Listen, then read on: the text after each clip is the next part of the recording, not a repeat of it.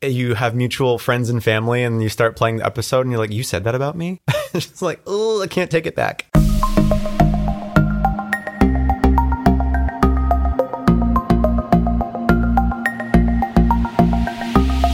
It's Tuesday, December 18th, and you're listening to the Typed Out Podcast. I'm your host and creator, Nick Polifrone. Every week, Typed Out aims to deliver conversations that seek to expand the boundaries of understanding and acceptance. And in our final episode of 2018, I am joined by Reginald A. Howard, who not only hosts the Black Mental Health Podcast, but is also the author of Suffering into Success. Welcome, Reg. What's up? How are you? I'm good, man. I just want to thank you for having me. I'm humbled and blessed, and I want to give you a big, huge shout out before we get into anything, because you were one of the first publications to acknowledge anything that I was doing. Like one of the first, like if not the first, to acknowledge and just give me that head start of someone else acknowledging the work that I was doing. And I just want to say I'm humbly grateful and I'm thankful to be on your platform today. Oh my gosh, thank you. I mean, first of all, I find that to be criminal because, so just for anyone listening along that is unfamiliar how Reg and I connected, it was back in July, we were highlighting Minority Mental Health Month. And so just doing a bit of research and seeing what resources were out there, especially for our Black community, I came across the Black Mental Health Podcast. And so I just tuned in, started listening to some of the episodes in which you sit down with important folks in your life and just talking about what's going on sometimes in your head, you know, and really starting to unpack and demystify mental health in the Black community, which more often I know has a tendency to kind of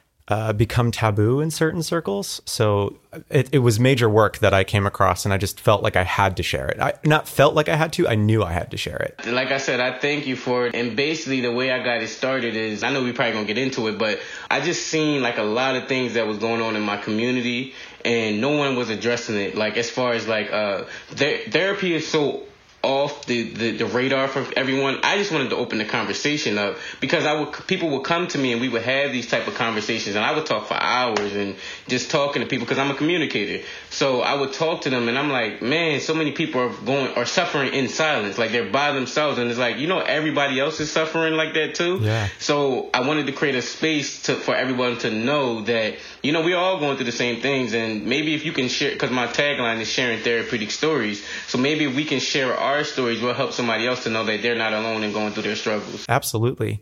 Just recently on Instagram, I posted a little quote about how your voice is desperately needed no matter who you are, because on the other side of that is somebody who needs to receive that message. 100%. That's so true. So it's just like however many voices, if everyone could lend their voice in whatever passion, capacity, art form it is, whether it's a podcast or, you know, even just expressive art, there's someone that needs to receive that message. So thank you for what you do, Reg.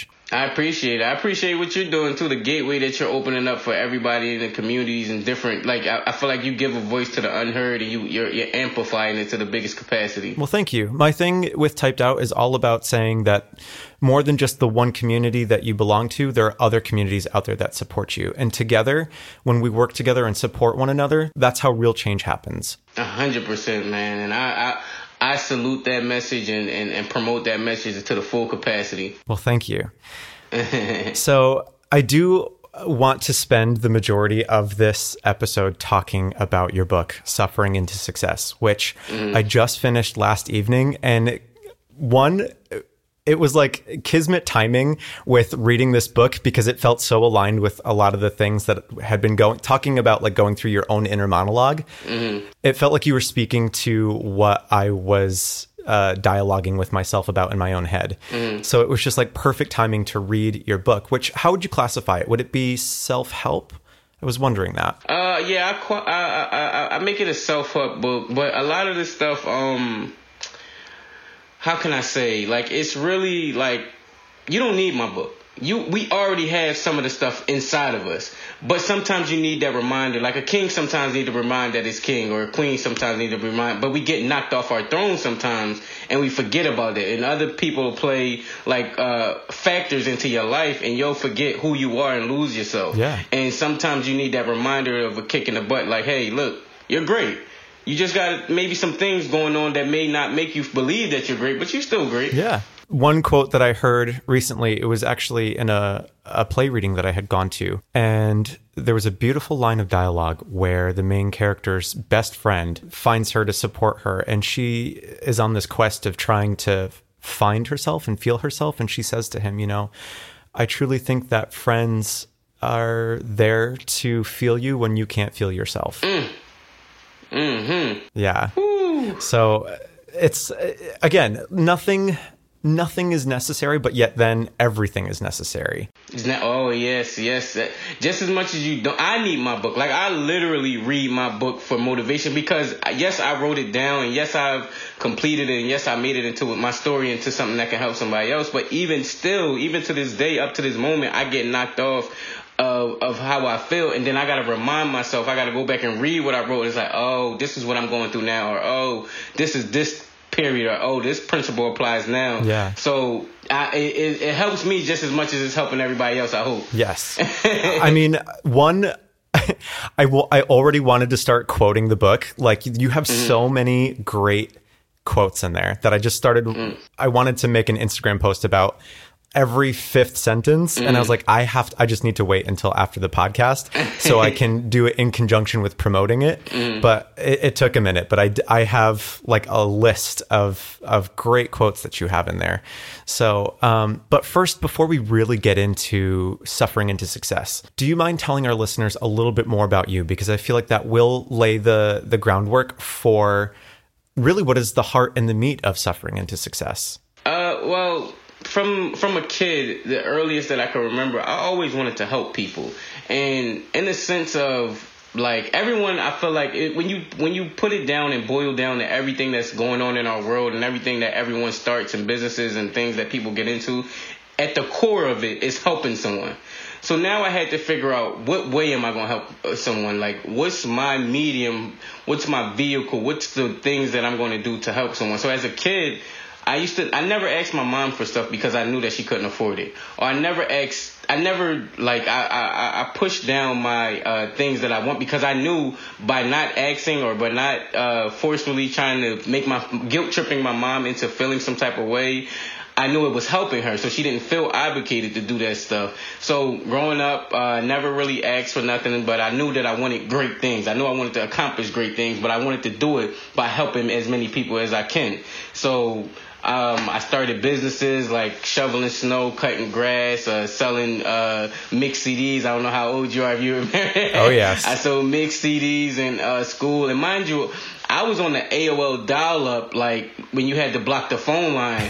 And I'm like 8-10 years old doing that stuff, figuring this stuff out. So, and that's another part of it. I always wanted to figure stuff out. So communications is what I studied in college. But from a kid, I literally wanted to learn how stuff works and why people are the way that they are. So fast forward to the podcast and everything that I'm doing today, it's always in a manner of trying to figure out what's going on in the world, what state of the world we're in, and how can I figure it out and how can I help. And my 3 words that I live by is helping, hearing, and healing. So I'll be able to hear people and then help them and then heal them all in the same breath by anything that I do, whether it be my podcast, whether it be me speaking to someone, whether it be me writing a book. It's always going to be helping, hearing, and healing at the core and basis of everything. That's beautiful. And it comes, well, it's a section that's later on in your book where you talk about living with purpose and not only finding your why, but your who. And I love that. And it's all about not why do you do something, but who are you doing it for? I feel like people, a lot of motivational books talk about why, like what's your why? Why do you do what you want to do? And it's good to an extent until your why changes over time. Like most of the time, like when you were a kid, you wanted to get stuff because you wanted the nice car, or you wanted to do that so you can get even as a young kid, you wanted to do something so you can get the lollipop. But as a 27-year-old man, I don't care about a lollipop as much as I do anything else. Like, I need something. My mom is a who, which is like, all right, I want to do this for my mom, or my kids are a who, or the generations after me is a who. And if you want to look at it on a global scale, my community is a who, that the reason why I'm doing this for, or doing anything for. If you have a who, like a community of who, or it makes everything such more stronger and more like, I'm not just doing this for me now. I'm doing it for great caring kids. Somebody said the other day, you get energy when you're doing stuff for the now. Like, you'll have energy to do stuff for the now, but it's a energizer bunny when you're doing stuff for people that's not even here yet. Yeah. Or that's not even going to feel the effects until you're going. That's a lifetime commitment of making sure stuff gets accomplished and happen. And you get all the energy in the world when you have a who. Yeah, absolutely. It's like you said, it's renewable energy. It's the thing where, you know, when I was reading that section about who versus why, it made me start reflecting about what my who versus why is. And it is that. It's just in tandem with what you just said. It is the community, not only that surrounds me and obviously friends and family and all of my loved ones, but it is the generation that is upcoming and the generation that comes after them. It's the idea with making the world a better place, or leaving a better world than the one you inherited, you know? And the motivation for me is just really driving home acceptance and just the importance of what can happen when people uplift you and that you don't feel alone. 100%. 100%. One of the verses, and I can't give everyone all the book, but one of the verses that I had was, I have a 6-year-old son, and I said my 6-year-old son is worth way more to me than $1 billion. People might say $1 billion, that's a lot of money, but how much are you willing to sell your son for? Like, when you really are working for your child, and any parent knows that, that's a whole different level of motivation. And I struggled with that chapter because I knew what I was trying to say with the who, and then I get into the where, but I'm like, I got to make sure I get the point across. And I'm so happy that you were able to receive the message and understand what I was trying to convey, because that was the most important part of that section, was like, who versus why. Yeah, no, it came across crystal clear. But I do want to come back to point one and also introduce to everyone listening what Suffering into Success is. So it is as we described earlier, a self-help guide. And Reg offers some really insightful tips of how the hard things that we go through lay the framework for what our perceived success is. Because it really does come down to perception, which I think you hit so beautifully in the book, is that success isn't the monetary stuff. It's not the huge house. It's not the car. It's not the fame or any level of the material stuff. I mean, yes, it may look like that sometimes, but really success is what you define it to be. And it's your perception, you know, success can be. And the other thing that I love is that you talk about celebrating every step of the way, even the tough times. And I think more often than not, this made me think of, so I have a background in acting. So I used to want to be a performer. And I remember reading or hearing someone saying that you have to not want the end game. So it's not about being on a TV show or being in a film or, you know, getting that constant work at the public theater. You have to love the day in, day out struggle of the auditioning process and the hard stuff. Like, you have to love the hard stuff knowing that there are rewards on the other end of it. I equate it to, for example, I've been going through a real tough time, not recently, but now. But like I just started speaking, and as a matter of fact, I'll even use the book. Once I got the book done, I thought I was going to feel like this great, like, feeling or euphoric feeling when I got it done. Oh, great accomplishment. But in reality, it's like, it's done now. What's next? And not in the sense of being ungrateful, but you fought so hard, you got there, and now you won the championship. What's next? And I look at it like almost like a video game, as the greatness and the quality, the richness in a video game is the challenges along the way to the journey of getting to where you want to get to. Once you beat the levels of the game, there's no more game to you anymore. And then you're like sitting there like, what's next? Like, what do I do? And I had to learn to accept and be grateful for the accomplishment along the way. Not even learn, because within this book, I was more happy with the cover. I was excited about the cover. You couldn't tell me I didn't win the championship when I got the cover down, or when I wrote the back of the book and did the summary. I was like, oh man, it's the greatest thing in the world. Those felt way more greater than when the book actually got done. Now, yes, I'm grateful that the book has gotten done and gotten accomplished. Cool. But it's the little things of who I became, and the things and the process along the way is what made me the most happiest. Like, it made me the most happiest of learning that I can put together a concept. I can make paragraphs. I can make chapters. Like, those things, they gave me way more reward than the ending result of it. Yeah, and it's so beautifully constructed. Like, you can tell that it's heartfelt.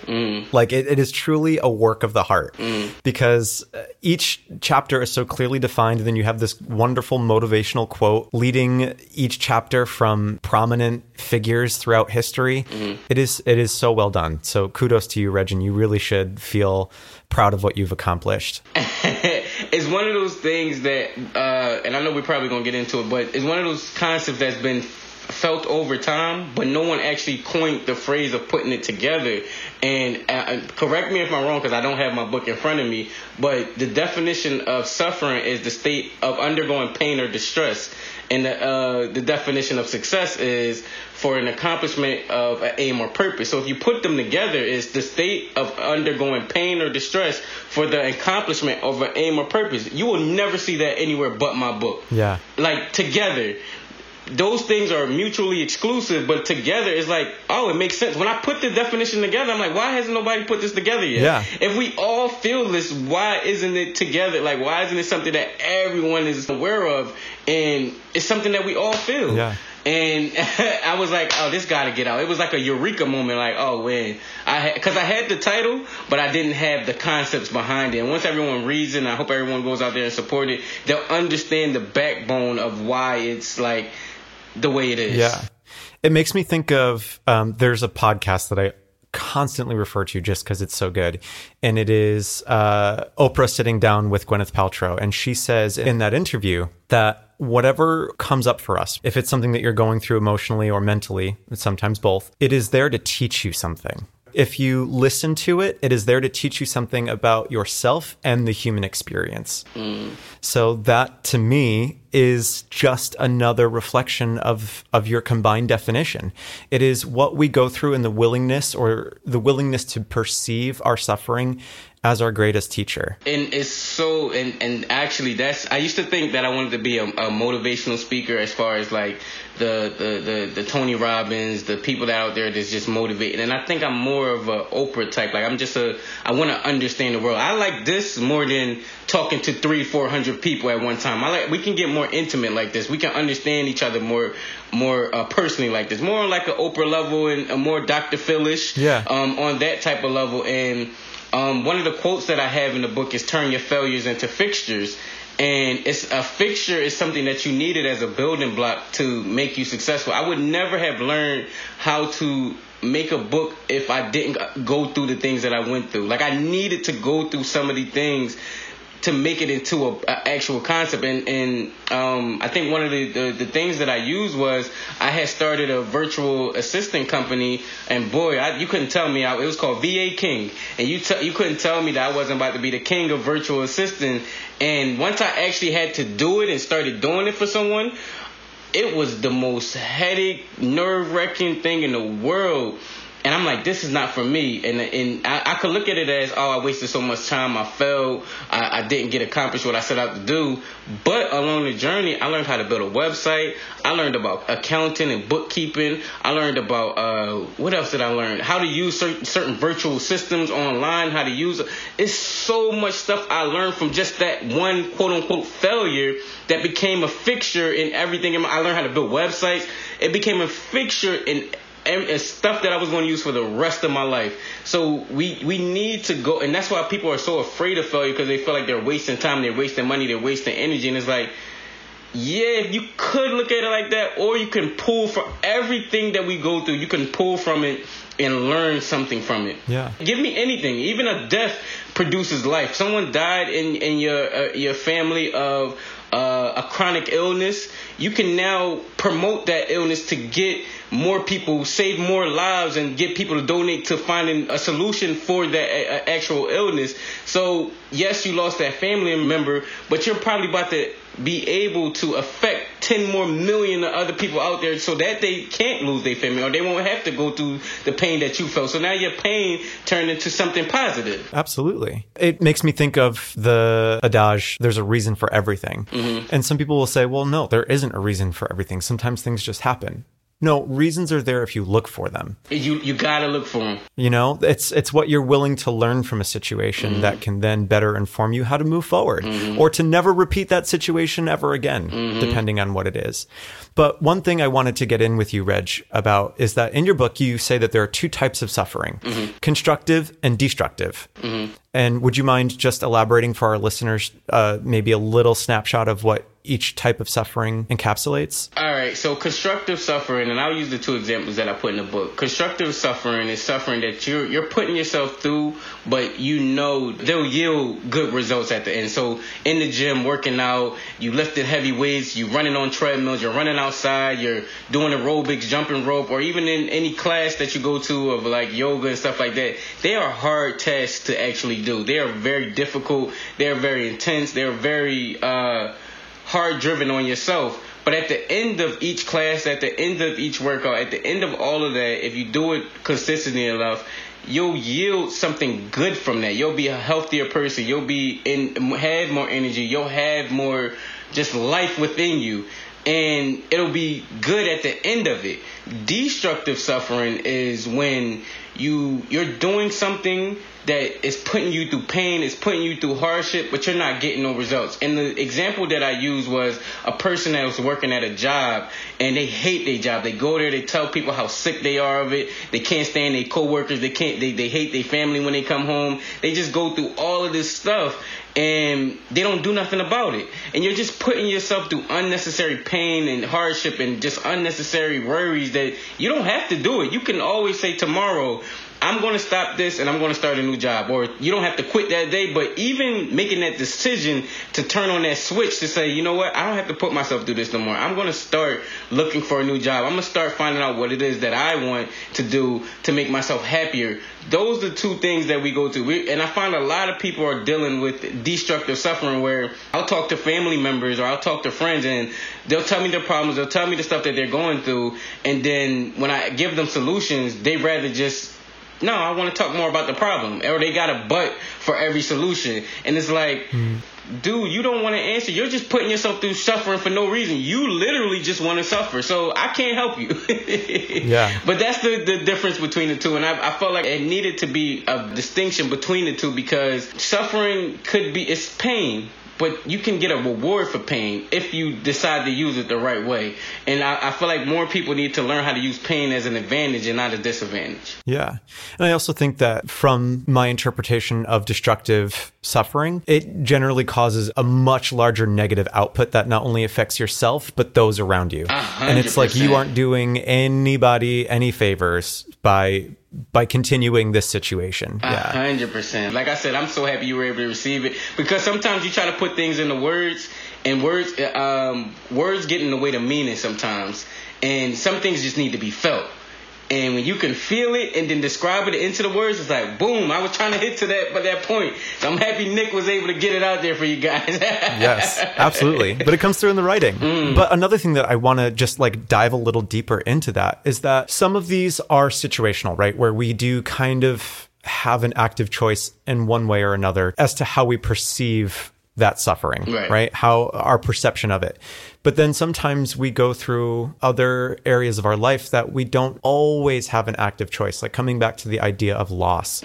Like sometimes something so profound can happen in your life that how do you then take that level of suffering and make it purposeful? I'll give you an example, and I'm so happy you brought that up. You're doing good. You're great. Thank you. All right, so I have 2 kids, right? And my fiance has a cousin who had a baby born the same time my baby was born, and around the same time. And she has 4 kids, and unfortunately, and God rest her dead, her baby died through circumstances unbeknownst. I forgot the name of the cause, but the baby passed away.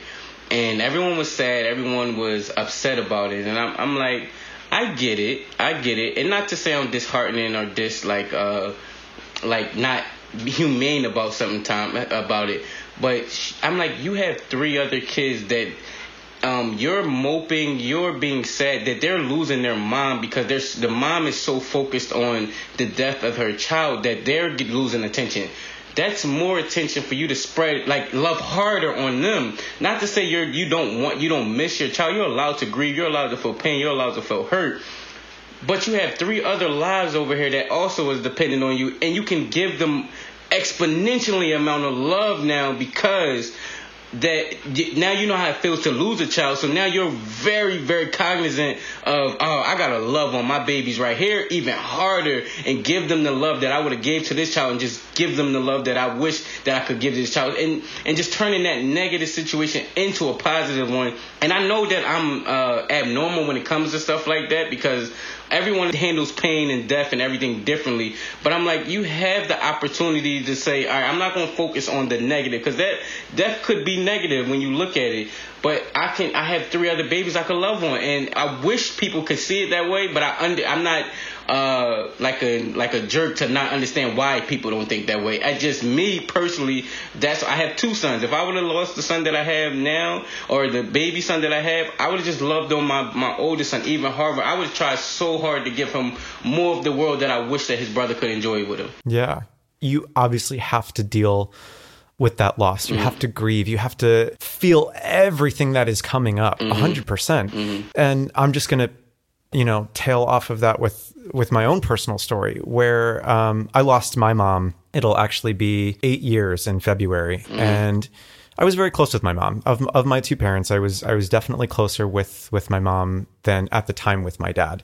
And maybe it's because I'm the youngest of 4, so there was like a little bit of that baby kid situation, but also growing up and like grappling with being a gay man. My mom was the first one I came out to, so she was the first one to receive me in that way. Right. And I always felt very hesitant about coming out to my dad, just because I always perceived him to be a very old school Italian guy.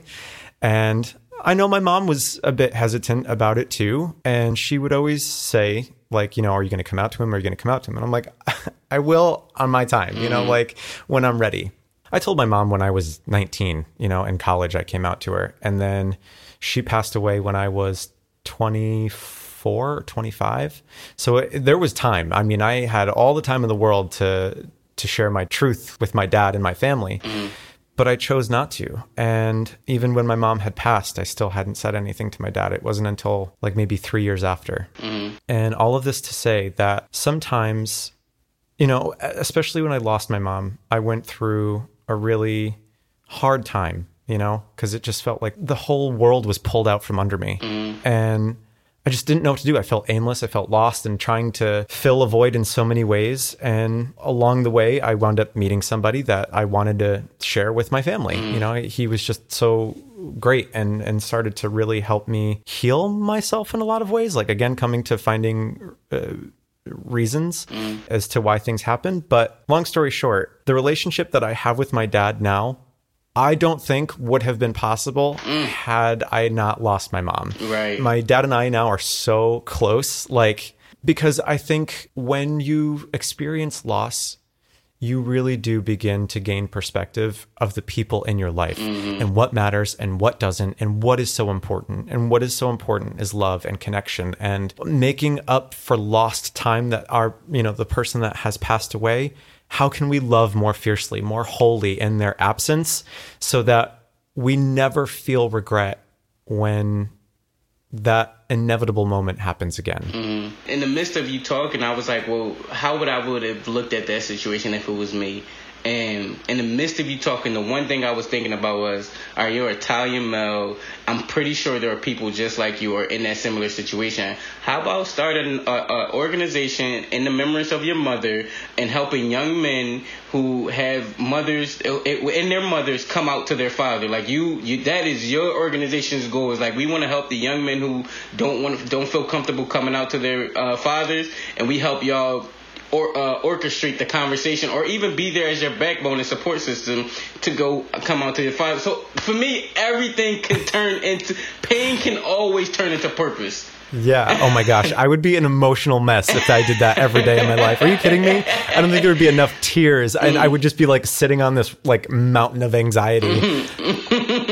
But yeah, that is a beautiful way to look at it. You know, I hope that Typed Out does find the right people that do need to receive the message, and it gives them that bit of encouragement, whether it be something that I share, our team of contributors shares, or folks like you, Reg, whose work I will continue to shout out and promote, that the message gets out there and it is received by the person who needs to be receiving it. Man, I totally appreciate it. I'm going to always sing your praises, especially anything you need on mine. I'm always going to do it. Well, thank you, sir. And hopefully this is just the start of much more to come. And I know it is. Yeah, it definitely is. Coming back to suffering, like the constructive versus destructive, when is it time to give up? Because I know that some people listening will probably have that question in mind. Like, when do you call it quits? Do you call it quits? What is your perspective on that? As far as suffering for something good, or just suffering in general? Maybe both. Because what I was thinking from what I'm hearing from the question is, and I use an example of, if anybody knows the wrestler The Rock, they know him as Dwayne Johnson, the movie star. They know him as the big superstar. He just did Jumanji, did Skyscraper, all of those movies. And I remember when he first started into wrestling, and he wasn't the guy everyone sees today. He was not the guy everyone sees today. Like, if you go Google, Rocky Maivia, and you'll see him and how he used to look, you're like, that is The Rock? And it's like, his ultimate goal was probably to become a wrestler. Not even just a wrestler, but a top-notch wrestler. And along the way, he made changes to become that same guy. So the version that he started out to be is not the version that we see today. And I'll use myself, for example. I knew I wanted to sit down and talk with people and have an entrepreneurship to be on the backbone from it. Did I think it was going to be podcasting? Did I think it was going to be YouTube? Did I think it was going to be just any of these new age? We couldn't predict podcasting in the 90s or in the 2000s. We couldn't predict any of that stuff in that ages. But you couldn't tell me I wasn't going to be like Oprah, or just sitting down and talking, or Dr. Phil, or just sitting down talking to people. So I'm going to use the goal has changed. What they say, the destination hasn't changed, but the map that you use to get there will. So you may start out one way and you go to the left, you go to the right, but I'm still going to accomplish the same goal. It's sort of like, are you going to quit? That's why it's important to really know who you are and what you want out of this world, because it might not be in the version that you're looking at it as. And we have to understand that as long as we're reaching the same goal, the version doesn't matter. Like, the version does not matter of who you are. As long as you get to that same goal of, all right, I'm going to be an accomplished wrestler, The Rock, or accomplished entertainer, because he took it way past wrestling, or accomplished person that's able to talk on camera. We're doing this right now. This is Howard Stern in the 90s or the 2000s. This is the same exact thing. Just way cleaner and more motivational. Exactly, 100%. And it just changed forms, but it's the same exact thing. Somebody says nothing new under the sun. It's nothing new, and it just takes form differently. But to answer your question, I think stopping is when you stop something when you know it's not for you. Like I said about virtual assistant, I knew it wasn't for me. I started mechanic school at one time, and I was in the classes and I was doing the work, but you just know when something is for you. It's just like when they say, how do you know how you fall out of love? You know, and you know when you're holding on to something that's not there anymore, but you're still holding on to it because you want it to be what you think it was supposed to be. But you know when it was over. Me and my fiance, we always discuss, because we read like relationship stuff and look up and Google and all of that stuff. They say you'll marry 3 people in your life. Now it's up to you if it's that same person you're with. Because me and my fiance been together for about 7 years, and she's not who I met 7 years ago. She's not even the same person. I'm not the same person. Yeah. Who I was 7 years ago. That don't mean we quit. We just quit that version of ourselves to make sure we're still together. So you'll transform over time, but quitting is, when you quit something, that means that never was what you wanted to do in the first place. People evolve, right? Mm-hmm. Everything around us evolves. You look at trees, they go from acorns to oaks, and you see, babies to adults, and like everything around you changes. It takes a different form. Mm-hmm. And so as you say, The Rock didn't just come out and he was like The Rock. Right. He had to take all the steps along the way. The same with Oprah, the same with Beyonce, as you bring her up in your book as well. Mm-hmm. And Michael Jordan, how many, he even kept track of how many games he lost, how many shots he made and didn't make them. And then also how many, which I thought was very poignant, how many game-winning shots he was expected to make and he didn't make them. And just keeping a track of that and knowing that these could be 26 times that I could be down on myself, or it could be 26 learning moments, tools to be better or do better next time. Just work harder, and it's about taking the steps to get to that point, which I think that this podcast is so timely because we are shifting into the time of year where people start to set resolutions, right? It is now the time where people are going to set new goals and aspects for 2019. And I think that your book will be instrumental in helping people to stick with that. Not even a resolution, let's just say goal setting. As far as when do you give up? Do you give up? And then also not why, but who is motivating you to do it? And hopefully sometimes you can answer that who with you. Like, do it for you as well, as much as doing it for everyone else, I always think that the best work, so coming back to like doing the virtual assisting and then going to school to be a mechanic, and I know I've done that too with wanting to be an actor, then wanting to do voiceover work, and also wanting to be an author myself. Like, there are so many areas that I've wanted to pursue. And rather than thinking that I gave up in any one of those areas, I now see typed out as kind of all of those skill sets that I've garnered just packaged together. And it's like, thank you, sir. And I didn't know it until typed out really found me. Like, it wasn't something that I was actively seeking. It just kind of presented itself. And I was like, well, shit. Okay, so I now see that it combines the speaking element that I'm now comfortable with because I've had stage experience. And we're now talking using microphones. That's the voiceover work. And also the writing that I do, to contribute to the platform is my love for written language. So it's all of these things finding. No, you hit on it right on the money, because I was talking, I want to make sure, because is it recorded visually? Like, are they going to see this? Unfortunately not. All right, well, then I'll describe it. But we can make it available. So anyway, go ahead. I'll describe it. My therapist, because I am in therapy because I'm in the mental health realm, and I want to make sure I understand the process of therapy before I direct people to get into it. So I am a therapist, and one of the first things he asked me when I first started was, and I hope I can convey this message as clearly as possible, is that I want to make sure you're not doing like a zigzag. Like, he wanted to say, what's the fastest way to get from point A to point B? And it's a straight line. And he was like, I feel like what you're speaking and what you doing podcasting and what you writing a book, you're going in zigzag, going up and down all around, and even writing blogs, he's like, you're going in zigzag. And I had to explain to him, I'm like, no, they're all in the same vehicle that's going in the straight line. They're all one compasses. My book has brought me to your podcast. My book has provided opportunities for me to speak. My speaking is an advertisement for my book. My podcasting is me speaking. Like, they're all encompassed into one and not mutually exclusive. They're all one thing moving in the same direction. Suffering is a part of mental health. My podcast, I talk about mental health. When I go to schools and speak, I'm speaking to people about mental health, so they're all encompassed in the one. And he was like, now that when you say it like that, I understand what you mean. And like you said, mental health found me. I didn't look for mental health. I was trying to find, because people like, well, you got to find your niche. You got to find something that people know you for and stuff like that. And when somebody think of this word, they think of you. And I'm like, all right, what is my thing? And I was listening to an interview, and the guy was describing all this stuff from suicide to depression to anxiety and all this. I'm like, I felt taught these things before. I never knew that's what they were called. And that's what started the gateway to me having a platform to explain it to everyone else. But now I'm like, oh, so that's my calling, mental health. Like, I can speak to the people because I knew I wanted to speak. Yeah. Oh, I could talk about mental health when I speak. I got to write a book. What am I writing a book about? All right, I have the title. What's the suffering? And oh, that's mentally. Suffering is a mental thing. Oh, I want to start a podcast. What am I going to talk about?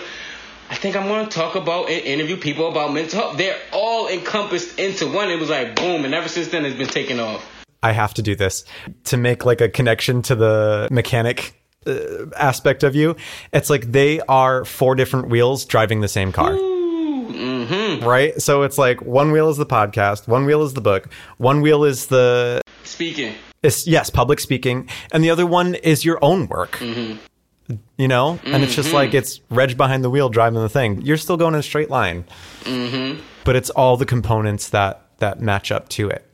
100%. And I'm so happy you brought that out because I didn't even think about it. And that was like maybe 2-3 months ago he said that. And it was like, I remember that I wanted to make sure that I convey that message to everyone else. Yeah. And sometimes I do think because I love being creative, you know, just as and learning new things. Knowledge to me and like especially like being able to be handy with your hands and make things. I just love that. So I've done things from like baking to learning how to sew and doing all these crazy things. Like, what's the point of it? I don't know.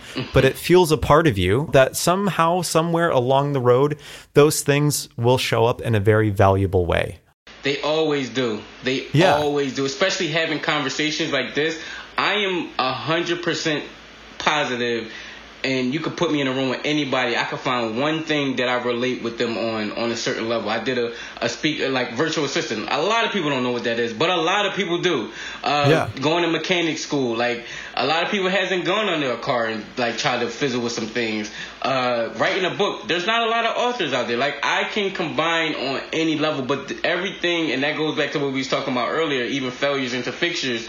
Everything that we want to try, that we want to do. You said something about baking. I'm like, dang, I used to do GIMP a lot when I was a kid. And, like, do the little GIMP things with the 2 strands. And I can't even... like, I used to crochet. I guess that's what it's called. But they all have some type of purpose in your life in some type of way. And you just never know when they're going to pop up and you'll be able to use them. Yeah. And sometimes the purpose might just be joy. Momentary joy. Woo. You know? And it's again... just because I spend so much time on Instagram, as you know, that like that's the nature when you do things like write a book or host a podcast, that the other aspect of it is the marketing. And so like Instagram right now is just the gateway to all of that. So I come across a lot of quotes. And so I just love like absorbing some of the ones that I come across. And one was that think of like standing in line somewhere and you have a cup of coffee that has no lid on it and somebody bumps into you and you spill the coffee. What comes out of the cup? Coffee. If it were tea, it would be tea that came out of the cup. But now think of that as a life metaphor. You are the cup, and what are you holding on to? Is it anger? Is it joy? Or is it anger, resentment, rage? And if somebody does happen to graze you and bump into you, that stuff will spill out. The rage will come out. The resentment will come out. But if it's joy, if it's love, if it's acceptance and positivity, if somebody grazes you, bumps into you, those things spill out. So it's what you fill the cup with, you know? I'm going to use that. I'm sorry. I got to borrow it. I'll give you credit, though. No, it's not even my quote. Not even my quote. I'll have to find it for you and send it to you. Okay. But again, like just coming back to doing GIMP or baking or whatever, even those things, if they're simple and bring you joy, that is filling up the cup. It's replenishing the reserve so that when the tough stuff happens, again, coming back to suffering, like when the tough stuff happens and somebody bumps into you or grazes into you, hopefully the majority of what comes out is more the positive than the negative. And to piggyback off of what you just said, one of the biggest things that I talk to the kids about in the urban community when I speak to them is not letting your environment eat you. And simply put, it's just basically like we come outside, you probably see trash, you probably see drug dealers, you probably see just a whole bunch of stuff, and you'll think that's all there is to life. And it starts to encompass you and start to make you believe that's all the world is. And I'm like, it's not, man. That's only what we see. That's only what you have to have vision outside of the small community or the small little 2 blocks or circumferences that you're within at the moment. And you have to use the fact that you know there's more to get yourself out of that community, to get yourself out of that environment and not let it eat you. So that's my version of it. Yeah, absolutely. I would love to actually ask you a little bit more about your public speaking. Is it specifically youth that you generally talk to, or? Well, it's a bevy of how can I say?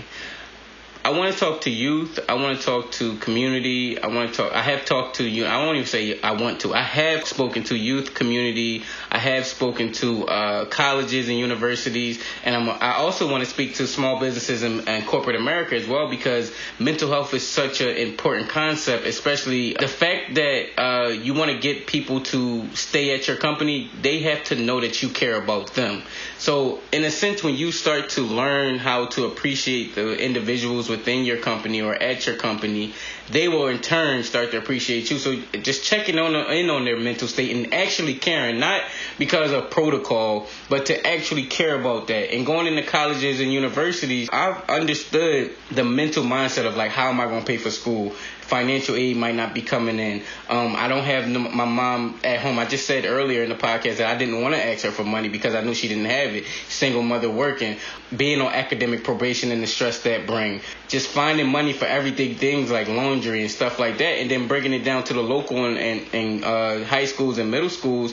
I more so want to talk to them about, like I said, don't let your environment eat you, and letting them know that mental health it's okay to cry. It's okay to talk about your daddyless days and motherless moments. How you went through the process of your mom not being there. That's okay to talk about. Yeah. Where everyone, it buries, and to use the analogy that you use, when people bump them or when something happened, it comes out as anger and emotion and all of that stuff, where all along inside of yourself, it's you hurting.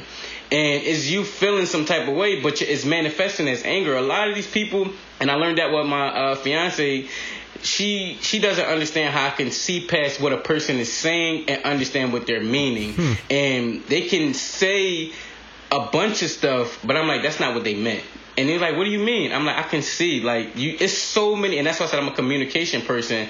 It's so many other aspects behind what's going through their mind that you got to understand the totality of a person before you can judge them off of what they said. And so many people, they're so quick to just judge a person. Oh, he said this or she said that. And it's like, but think about it like this. If you were in a predicament and you went through this and you felt this and you saw this in your life, how would you react? And once you put that all in together, the words don't even matter at that point of what they said, because you understand the meaning behind what they're feeling. Yeah. Oh my God. I'm so happy that you brought that up, because a very similar situation happened to me recently, where, just a nutshell version, I was talking to someone looking for a space to host an open mic night, and the owner of the establishment had said something that I didn't quite love the way that he said it.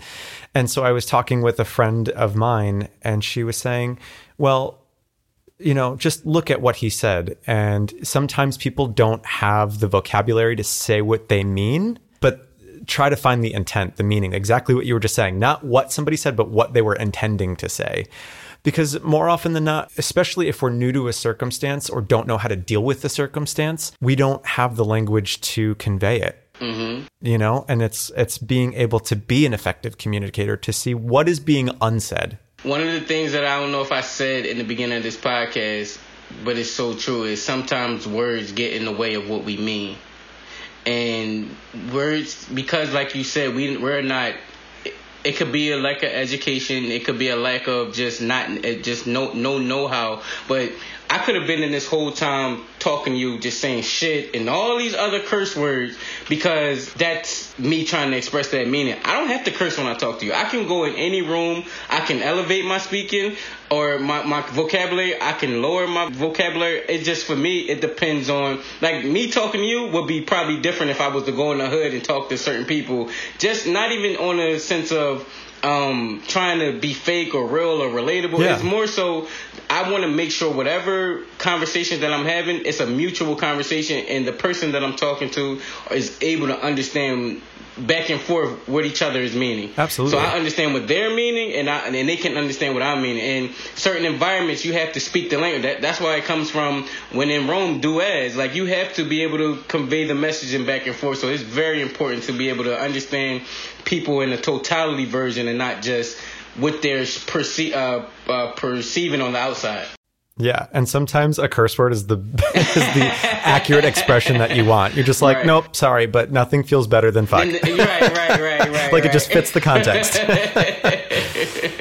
It's like, did you really want to say that? Yes, I did. Yep, and a couple of other words that might come along with it. But sometimes you can see a person get frustrated because they want to say something, but the only word is the curse word that can come out to convey that message. And it's like, I know what you meant, but sometimes you can use a fuck and be like, oh, that was abrasive. It's like, but that's the word that they felt, that came to mind at that time. So, I mean, it's just all about communication. At the core of everything is communication. Absolutely. And one thing that I also wanted to bring up from your book as well is, especially when you were talking about, first of all, the daddyless days and the motherless moments, how beautifully said. Can I just draw attention to that? When you're dealing with those moments, another thing that I love from your book is the affirmations that you talk about, and just how it's so important to have affirmations that you repeat to yourself daily to help you get through that suffering. Let me see. Okay. One of them that I love in particular is, I am not my mistakes or my misfortunes. I am the knowledge I gain from them. Mm-hmm. That is so poignant, Reg. I think that is essentially the best way to look at an unlucky circumstance. Mm-hmm. You know, as like how you aren't defined by the bad things that happen to you. I would probably argue that you are defined by what you make of them. 100%. One of the things that I quoted in the book, or I talk about in the book, is how my dad wasn't there for me, and how I didn't have a father figure growing up, and how, like, I had temporary father figures, but I didn't have a full-fledged dedicated to this one child, or dedicated to making sure this boy becomes a man. I didn't have that in my life. So it was one of the things where I could have used that as an excuse or a crutch to say, all right, well, since my dad wasn't here, I don't know how to talk to women, so I'm going to be abusive. Or since my dad isn't here, I don't know how to be a man, so I'm just going to be a bum and live off of my mother. Or I don't know how to be a man, and no one never taught me the value of hard work, so I'm just going to be lazy and just find easier ways to make money and stuff like that, as far as, like, well, not easy, but stealing and stuff like that. Or I can say, all right, I'm going to use the misfortune of my dad not being there and become the best dad, man, husband that I can be in this world. And I may not have all the answers, but I could be on the journey of finding the truth and finding the solutions to all of the problems that I'm having in my life. And a lot of people dwell on the fact that they have mistakes or they have misfortunes instead of using it as a motivation to become a better version of yourself. It's one thing that you said that I didn't put into my book, but I should have, and maybe in the next version I'll do it, is you are the most important who that you can work for. That really is the person that you need to be successful for. You need to be it for you, so you can have your own happiness, so that way you can feel comfortable in your skin and who you are. If you're so focused on who you aren't or what happened to you, you can never become the best version of yourself. So you have to be constantly focused on, I'm going to use every bad or looked at as bad thing as possible and use it to elevate me and elevate the version of myself that I want to become. Because if not, what's the alternative? And that's one thing that I always want people to think about. And if you hear anything, or if you want to take anything from this conversation, what's the alternative if you don't? If you don't quit the job that you're suffering, what's the alternative? You're about to suffer for the rest of your life there? Like, always look at what's the alternative to you, because people have that fear of trying to go get success or trying to go obtain the better version of themselves or trying to attain happiness. But what's the alternative? Even if you're in a miserable relationship and it's like, oh, I'm scared to leave him, or I'm scared to leave her, I'm scared to leave this situation, what's the alternative? Are you just going to stay and be miserable for the rest of your life? Yeah. Like, you have to be able to look at the positive of everything, of every situation, and say, all right, I may be fearful, I may be scared, but I'm going to have faith that I'm able to obtain what I'm looking for in the better version of what's going to happen, and not be so fearful that of the possibility of the bad that will happen. Absolutely. And you made me think of something else, which was like, especially if you're in a relationship with someone, why continue to be in that relationship if it's so tough on you? Save 2 lives, because the other person probably isn't happy as well. So if you do what's best for the relationship really at that moment, it's probably getting out of it. You know, because otherwise, if you're unhappy, the other person's unhappy as well. I like that. Save 2 lives. Like you're so focused on not worrying about that. Save his or her life as well. Yes. You don't know what they're going through. Save their life just as well as saving yours. Right. That goes back to the Yahoo. Yeah, and the whatever you're filling up the cup with. So if you're not happy, you're spilling out unhappiness. You know? Well, I hope everyone is listening to this podcast all the way to the end, because there have been some pearls of wisdom dropped. So, and this is only the surface. So everyone needs to go and get Reg's book, Suffering into Success. Reg, that brings us to the end of our hour, unfortunately, but not the end of our conversation. So I want to thank you so much for joining me today on our podcast. And I can only encourage everyone to, 1, go and purchase Suffering into Success. And where can we find that? That's at my website, reginaldahoward.com. You can Google Black Mental Health Podcast. You can go on my Instagram and social media and stuff like that. Just type it in Reginald, Reginald, the letter A, and Howard.com, and you'll be able to find it. Or type in Suffering into Success on Amazon, and you can find it all there. Yes, and I purchased my copy off of Amazon. So if you are looking to purchase a copy, not only can you find it through all of Reg's networks, but you can also find it through the typed out website, which will be made available to you today. So just jump on to Amazon and purchase a copy of Suffering into Success by our guest and author, Reginald A. Howard. And also, please tune into the Black Mental Health Podcast. Reg, you're doing great work, so everyone should be subscribing and following along and listening to what you and your guests have to talk about. I appreciate it, man. I appreciate all the support. I'm working on some things that I would love for you to be the part of in the future. So I'm pretty sure that this conversation won't end here. No. You guys will probably see us a lot more together in the future. I have to make the trip up to New York to come sit with you in actuality, but we'll figure some things out and get some things across. Absolutely. Reg, we're actually taking a break next week because of the holiday season. So this is, again, as I said in the beginning, our last episode of 2018. But I do want to wish you and yours a very happy holiday season, and also to everyone listening along. And we will return on January 1st, 2019 with Sarobi Karstafner to talk about setting goals, to piggyback off of this conversation, and also bringing back the most important taking care of yourself so that you can be your best for those around you. To everyone listening, I always thank you for doing so. And if you would please go ahead, subscribe, give us a rating, we would appreciate it. And just know that we will be back with more in 2019. So, Reg, thank you again, and we'll be talking soon.